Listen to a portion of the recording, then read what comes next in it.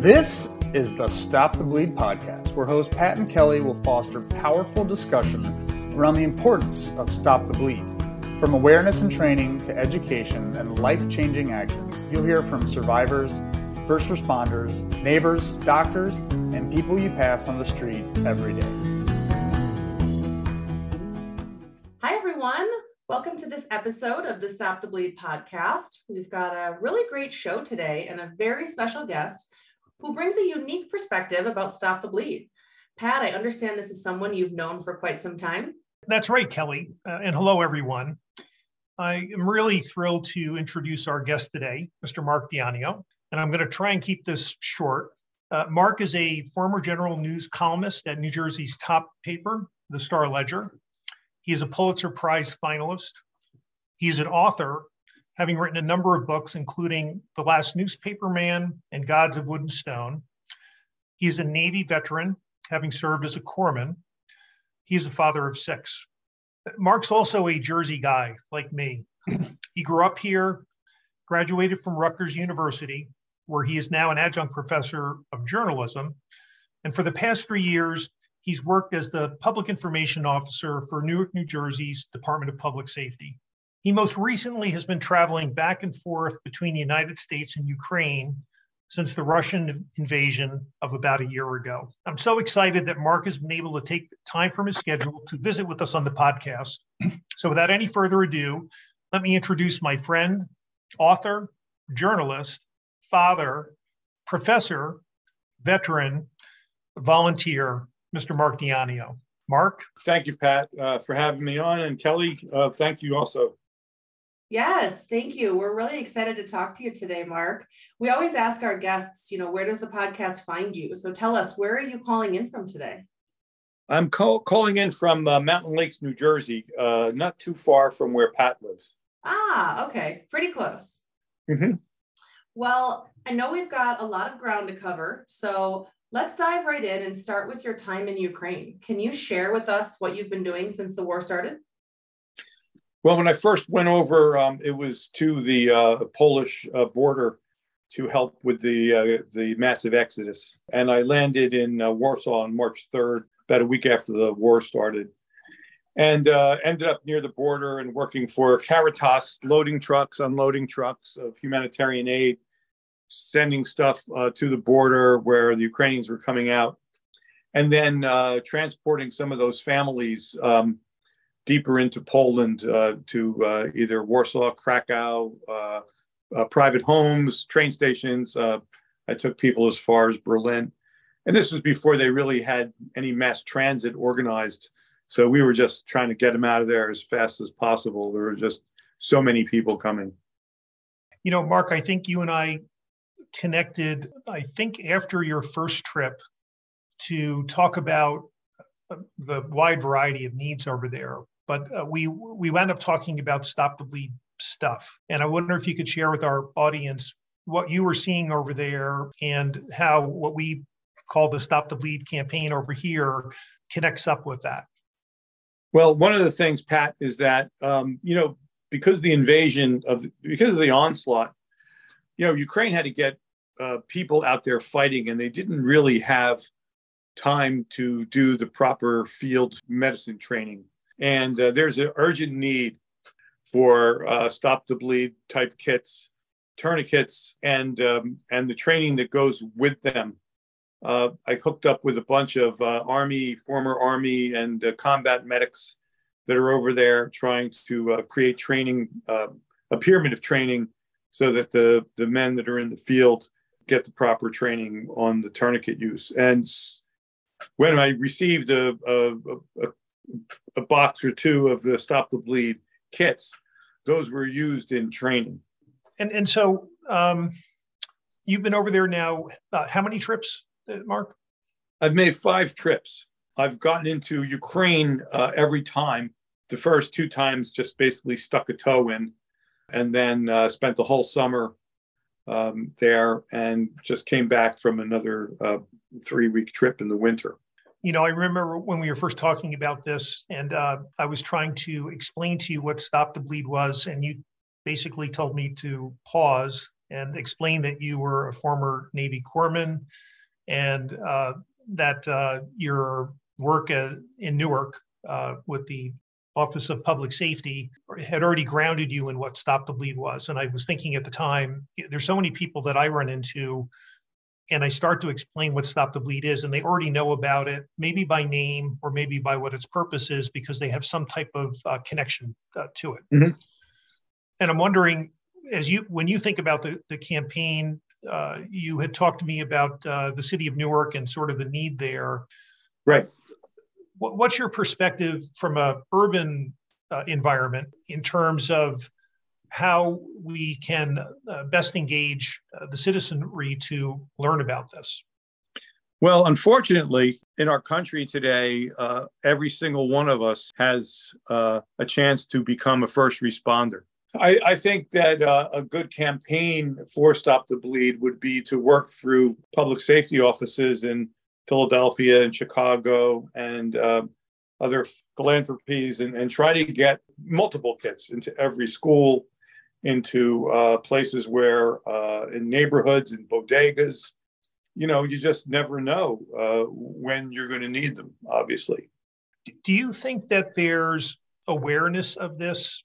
I know you could speak for Newark, perhaps other places, so that it's more a challenge of converting that awareness into action, or to make people even first aware that this kind of training is potentially available, something that they should take. There is equipment and all that goes along with it. Well, I think that awareness is really the first step, Pat, like in anything else. I don't think that there's a great life-saving awareness in some of our cities of any type. And so people sort of have learned to accept this violence and feel helpless. And I think it would be a great exercise in empowerment for people in our high homicide areas to know that they have the power to save lives and to be involved in a life-saving capacity rather than just have to be victimized. Do you think that lies through political action, through elected leaders, or you're mentioning community organizations, police forces and whatnot? But what do you think the optimal path is to get that awareness to take place? I think that probably the optimal path is through fire department, emergency services, or EMTs. Like, for instance, in Newark, Newark does not have a city ambulance corps. They use UMDMJ. But most big city fire departments, the EMTs come out of that. And so I think from the public safety offices, from police and fire departments, it's probably the best route, especially because, police today are so big on community involvement and community policing. That's a great opportunity for Stop the Bleed to go and present and say, you know what, we want to give town hall meetings with you guys where we can demonstrate these kits, give them away, show people how they're used. And it fits right into the complete philosophy of community policing, of police interfacing with the community, of police being guardians of the community, not the warriors of the community. And that's a cliche used by many police now. We want to be the guardians, not the warriors. I know Pat wants to dive more into Stop the Bleed Coalition and the connection with Ukraine. But as I'm sitting here listening to Mark, to you and Pat talk, I'm having a hard time finding, I just wanted to go back a little bit and understand. So you've spent all this time over in Ukraine. Where did that actually start? What prompted you to go over to Ukraine? And were you doing that as a volunteer? What prompted me to go over to Ukraine was anger. I was completely disgusted with our lack of response to this threat when Putin was gathering his forces. And, as a former veteran, and by the way, there's many, many, many of us over there, British and American veterans. They're all over the place. But as a former veteran, a Cold War veteran, to me, this was the line in the sand that you don't cross. You don't invade a westernized country, a free European country. This was what everything was for. NATO, all the weapons defense systems that we've sold all over the world. And for us to absolutely do nothing to discourage this guy except put up sanctions that were going to take months, if not years, to take hold. I just felt like, those of us that believe that this is the country that people rely on to protect their freedom, I just believed it was time to just get up and go. And I was there on March 3rd. The invasion started on the 24th. I filled out an application for the Territorial Defense Force immediately. I was rejected because of my age, because I'm 66. And I got on the next plane I could to Warsaw to help with the humanitarian effort. That's probably more than you want to know, but that's the truth. It just helps me wrap my head around, how did you get over there? Like you said, there are hundreds or thousands of volunteers and veterans over there. So I just think it's something I just wanted to touch on. I didn't go over with anybody. I didn't, I had no plan. All I knew was that I read a New York Times article about Lublin, Poland, which is the furthest eastern city near, direct line out of Kyiv, was just overwhelmed and inundated with these refugees. They were coming by the thousands by the hour. And so I landed in Warsaw. I rented a car. I drove to Lublin. And the very first night that I was there, I met a bunch of the refugees, and I also helped unload a double bus of handicapped people that had left a residential center in Kyiv, and now we're going to end up in the Netherlands somewhere. There were 40 people in wheelchairs and 4 volunteers to get them out of the bus, fed, back in the bus the next morning, and they're going to make 3 stops.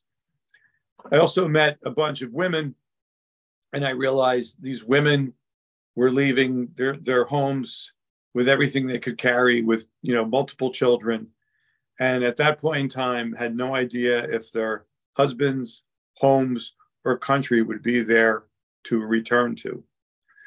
And so my disillusionment with the American process here grew as I was over there.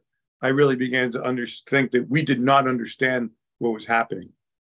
And this was a humanitarian crisis of enormous proportions. 4 million people left the country. Just as an example, Kelly, the population of Warsaw grew 20% in the second weekend of the war. It went from 2 million to 2.4 million people in a weekend. And the Polish people, to me, deserve the Nobel Peace Prize for the services they gave and the way they opened their arms up to these people, and all the volunteers from all over Europe that rushed in to help. It was really an astounding thing to see. Mark, I know that going over there without a plan is what happened, as you just shared with the audience. But I also know that you went over there possessing a wide variety of skills, and that you've done some reporting. Obviously, one of your deep skills along the way. Listening to you talk about this, one thing that occurs to me, and I'm really glad that Kelly asked that question of what prompted you. Your other broad skill, I think, comes certainly partly from your military experience, just in terms of being able to assess a situation and act. Right. I want to tie it to what we're doing with the Stop the Bleed campaign. We're not training people to do what you did and cross an ocean and do all the great work that you did, but we are trying to train people to be prepared for something bad that can happen. And much as I'm sure your efforts over there were very effective because you had deep training, I mean, even the things that you're talking about, the bus and the people in the wheelchairs and whatnot, one has to come at that to be effective, to have some baseline understanding of logistics and thinking 2 steps ahead, not just 1 step ahead. And for some people, that's very natural. But I think for most of us, practicing that stuff or being thoughtful about what I would do lends itself to better outcomes. And so you're a citizen that has taken extreme action in terms of going over and doing all that you did. But we're really talking about members of the public spending some time learning how to do something that maybe they will never use again in their lives, but that they will be prepared to act and do something effective if and when the time comes. Well, I think it comes down to training and awareness first and training second. And certainly, the Stop the Bleed kits, and again, because of the culture that we live in, they should be everywhere that you have the heart pads, the defibrillators. The AED devices, yeah. There should really be, a tourniquet kit and a hemostatic Stop the Bleed kit, near every fire alarm in a school and near any other kind of emergency part of the first aid kit in the YMCA. This is just unfortunately, this is the world we live in our country. There's also car accidents and just accidents in general that you would find these skills necessary. And one of the parts of those skills that is so important is when you are trained, you have a calming effect on what's going on. And I think that that's really important. When you are equipped with something that gives you confidence that you can fix whatever's wrong, it gives you confidence to calm the people down around you, get them in action, and then take care of the immediate situation. One of the things we learned in Corps school that always stuck with me is when you come upon a situation and everybody feels helpless, they're looking for somebody to tell them what to do. You go call 911. You go get a towel. You go see if you can reach the kid's parents. And you order people to do things, and they gladly do them because they feel otherwise helpless. Well, you brought up car accidents, and it's a great point. In fact, what we know is that people who are bleeding from gunshot wounds, mass casualty incidents, we just had another one at Michigan State earlier this week. Those make the news, and I think people become very aware of that kind of thing that can happen. In fact, the vast majority of traumatic bleeding that occurs in this country are not from gunshot wounds, although that is certainly something to worry about, but it is car accidents. It is a variety of unique, everyday accidents or occurrences that happen across the country. And we're going to be having somebody on the podcast a little later on this spring who saved the life of a college student, hockey player, who had his neck cut, his carotid artery cut by a sharp blade while falling with another hockey player during a game.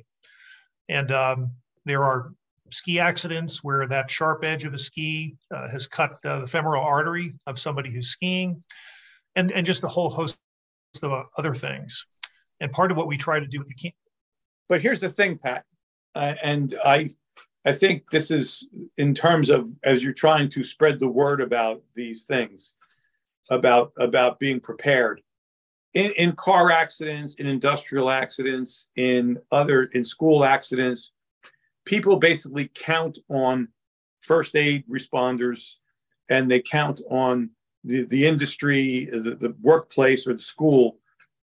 In their minds, they count on those places being prepared, right?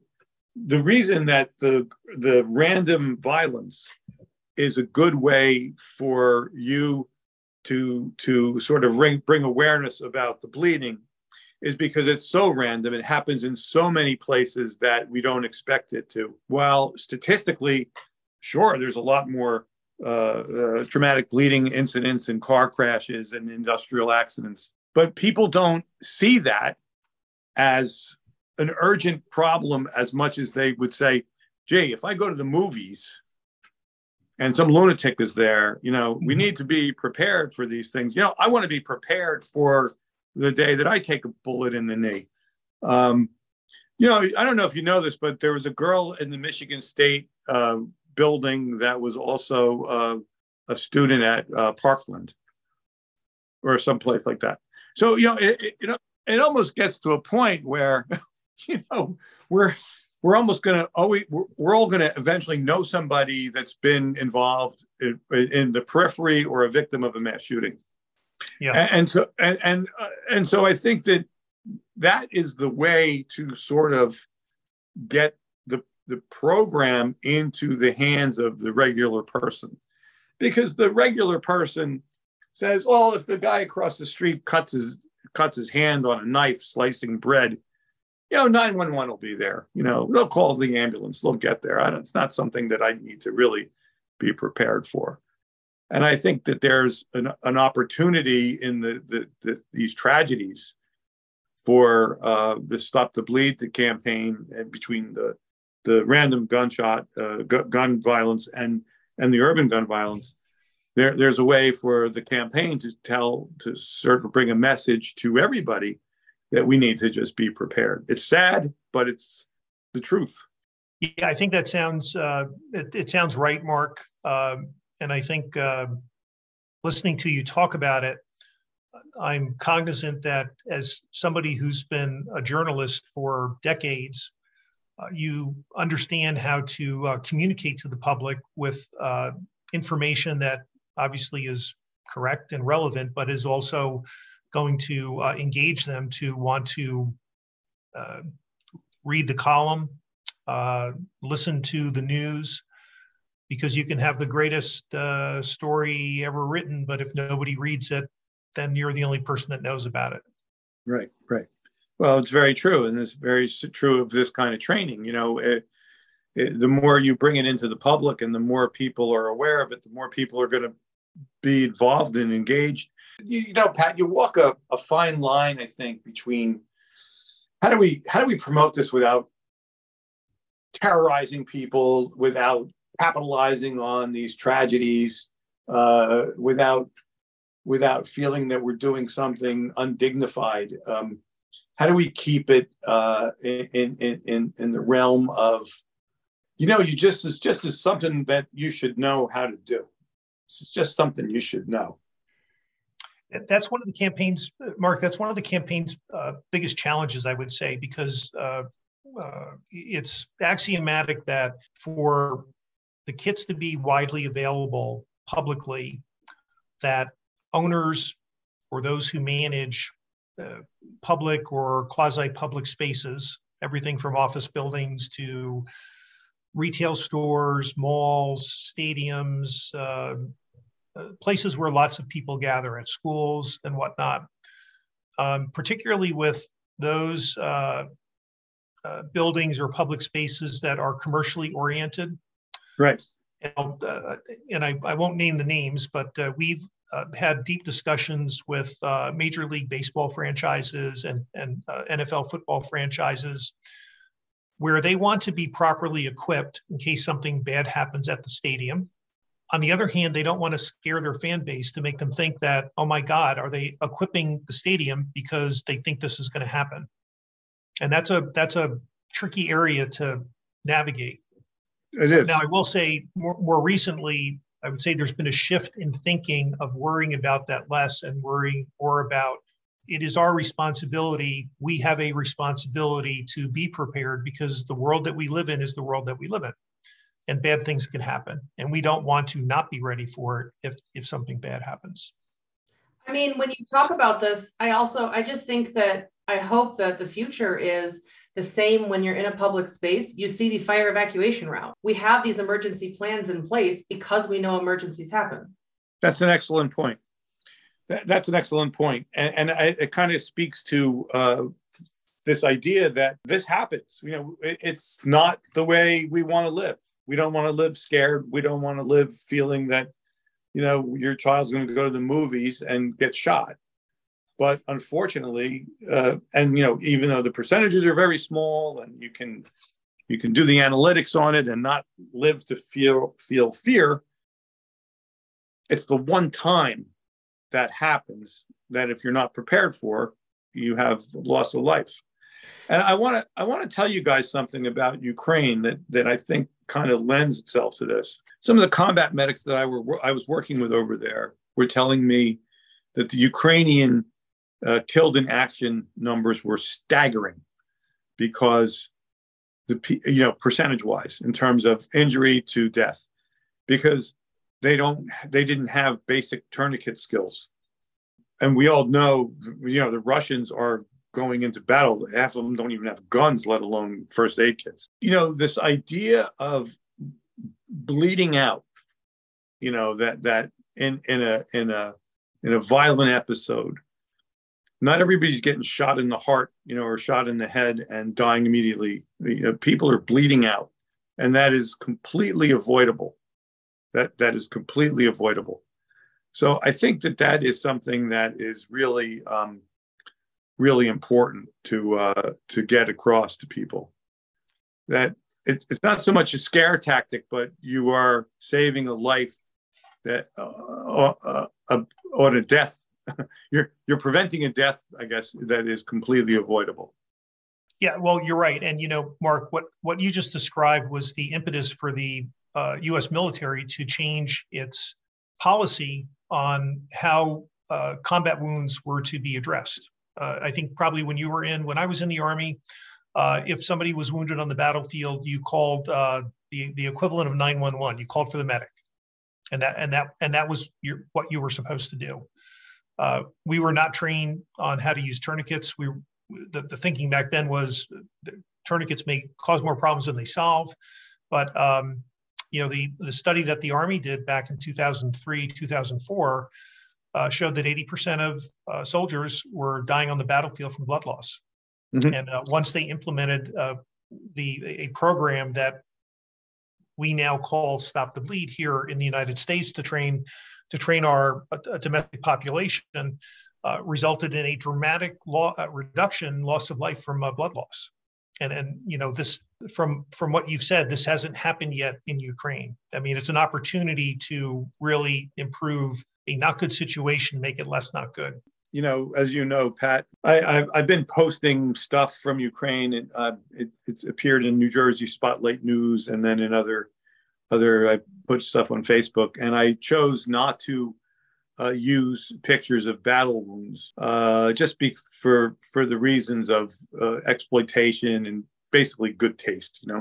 Mm-hmm. You don't want to upset people; they can use their imaginations. But the artillery wounds of this war are reminiscent of World War I, where the artillery and the trench warfare just led to the type of injuries that were never, ever seen before in the world. And so this war is similar to that. And so the guys that are involved very close on the front lines are suffering from these horrible shrapnel wounds that are not necessarily deadly, except for the blood loss. You're going to lose your leg, or your arm. But that's been severed. But to bleed out is maybe avoidable. Well, Mark, before we started recording the interview, we talked a little bit offline, and you were mentioning the need for tourniquets. Right now, what the need for the tourniquets is very urgent. I over Christmas time, I spent a number of days in this place that I work over there, which is a secret location, packing first aid kits. And we had the rubber gloves, we had the tape, we had the hemostatic wound packages, we had burn stuff. The shortage was in tourniquets, and we had to stop completing packages because of the need for the tourniquets. So I think that if you guys can reinstitute or kickstart that Ukrainian donation and get those shipped out through the Ukrainian American Cultural Center of New Jersey, which has done an incredible job of getting medical equipment over there. And right now, Pat, their agenda is totally military. They're not sending any more civilian aid, clothing, food. They're just trying to supply the military. I just was wondering, Mark, where can our audience learn more about you and the work that you're doing in Ukraine? I was writing pretty consistently over the summer. I didn't do as much when I was there this time. My articles have appeared on NJ Spotlight News. And if you Google my name, Ukraine, and NJ Spotlight News, which is it's sort of it's part of the public broadcasting network. The stories will come up, and they'll see what is going on over there. I also had a GoFundMe page, which I'm now putting to rest until the next time I go back. But I think that I raised a lot of money, and I distributed a lot of money. I'm still supporting these medics day to day, $200 at a time, because they have no money. They're all over there on their own dime. They've whipped through their own savings. So $200 goes a long way over there. That can keep a guy in housing and food for a month. So right now, I'm making my plans to go back in May after my semester ends. And what I'd really like to do, what I'm going to do this time, is work directly with those medics. So I would like to have some kind of setup where we are getting stuff delivered into the warehouse where I work, that I can bring to them to bring to the field. We will travel over the summer, if all goes well, to areas closer to the front, so that the people closer to the front can get the stuff delivered to the front. Nobody in this American medic was just killed over there. And that's a Russian tactic of hitting a place you just hit, knowing that the first responders will be there, so you can kill them too. It's part of the Russian barbarism that we've known for 100 years, Soviet-style warfare. So that's what I'm up to. And if people could read the articles, and they could always reach out to me at my email, which I can give you guys if you want to post. Yeah, sure. We'd be delighted to do that, Mark. I want to wrap up our conversation with something to do with all of our guests, a couple of hot seat questions. We call them hot seat questions. Okay. So first question is, name someone famous that you would like to see stop the bleed trained. I'm not in the best position to talk about, who speaks best to, the community most at risk of gunshot wounds in our country. But whoever speaks best to them would be a great candidate to help with this campaign. No, actually, there's a guy named Meek Mill that I think is one of these rapper. He has a group that works on bail reform. Maybe that's a way in. All right, we'll note it. I'll give you the next question, Mark. In one word, what does stop the bleed mean to you? Life. That is an excellent word. We have had a wide variety of words, and that's a great one. All right, so last hot seat question. Name an oddball way or an injury that someone might experience life-threatening bleeding. Well, back when I used to do my yard work and I was using electric head clippers, I used to think, I'm really relying on this trigger to stop these things from moving, and when I'm moving it around. And I always envisioned it falling onto my forearm and, slicing open 4 or 5 veins. So, yeah, I think that would be an oddball way. Mark, let me thank you. I want to thank you for a few things. I want to thank you for your support of the campaign, for the work that you have done and will continue to do in Ukraine, and really for taking some time out of your very busy schedule to talk with us today. Well, I appreciate it. I'm a fan, Pat, and what you're trying to do will help in any way I can. And please let me know what I can do to help, and we'll stay involved, okay? Sounds terrific. Thank you so much, Mark. Thanks, Kelly. Thanks for having me on. Appreciate it. Gosh, Pat, Mark is someone that I think anyone could probably talk to all day long. But in an effort of wrapping up our podcast, let's just dive right into our spotlight. Who are we highlighting today? Well, today we're not highlighting a who, we're highlighting a what. We're going to highlight Stop the Bleed Day. So we're roughly 3 months from Stop the Bleed Day, which is on May 25th, 2023. And the launch of Stop the Bleed Day will happen in about a month. There are a number of programs that are run as part of the whole effort that capstone on Stop the Bleed Day.